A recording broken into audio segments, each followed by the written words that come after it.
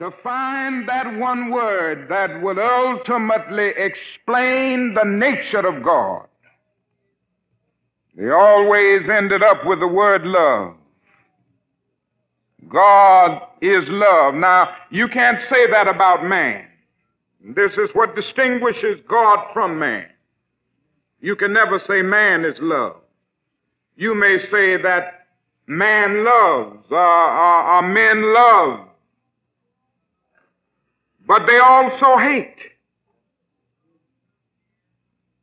For this reason, man's love can never quite reach the level of God's love, because man's love is never eternal and unceasing. We believe too much in getting even. We believe too much in paying back. We believe too much in revenge. We believe too much in the eye for an eye philosophy. Today, right here in this state, there is a debate going on over the question of capital punishment. That is a question of whether the state of Georgia should do away with capital punishment. There's only one Christian answer to this question.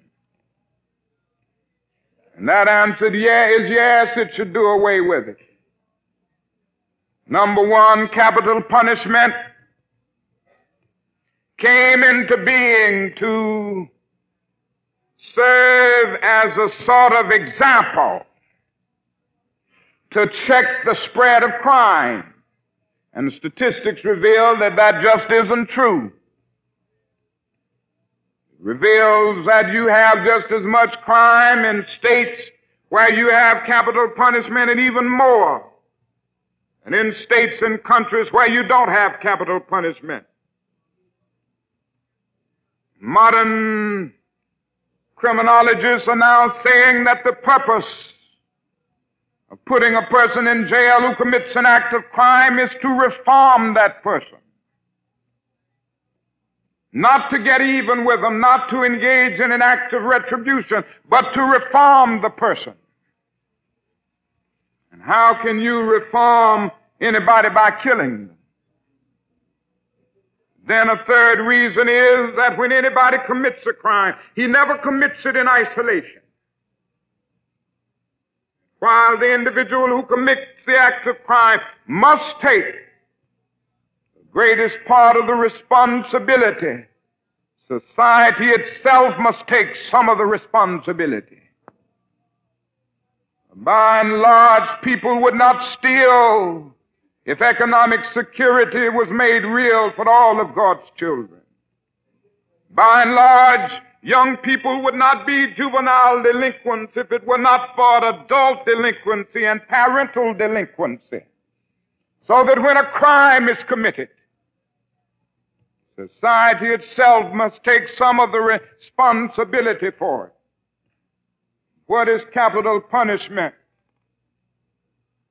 But an eternal reminder of the fact that man is still living by the philosophy of getting even, of an eye for an eye and a tooth for a tooth. It reminds us that we can't say man is love. Go to death row in any prison, and there you will see the answer to the question whether you can say man is love. You always have to say man is revengeful. Man seeks to get even. But our text this morning reminds us that God is love. God didn't begin to love. He always has love. For love is an ultimate, eternal, unceasing part of God's nature. The mountains may pass away, but God's love will be here. Empires may rise and fall,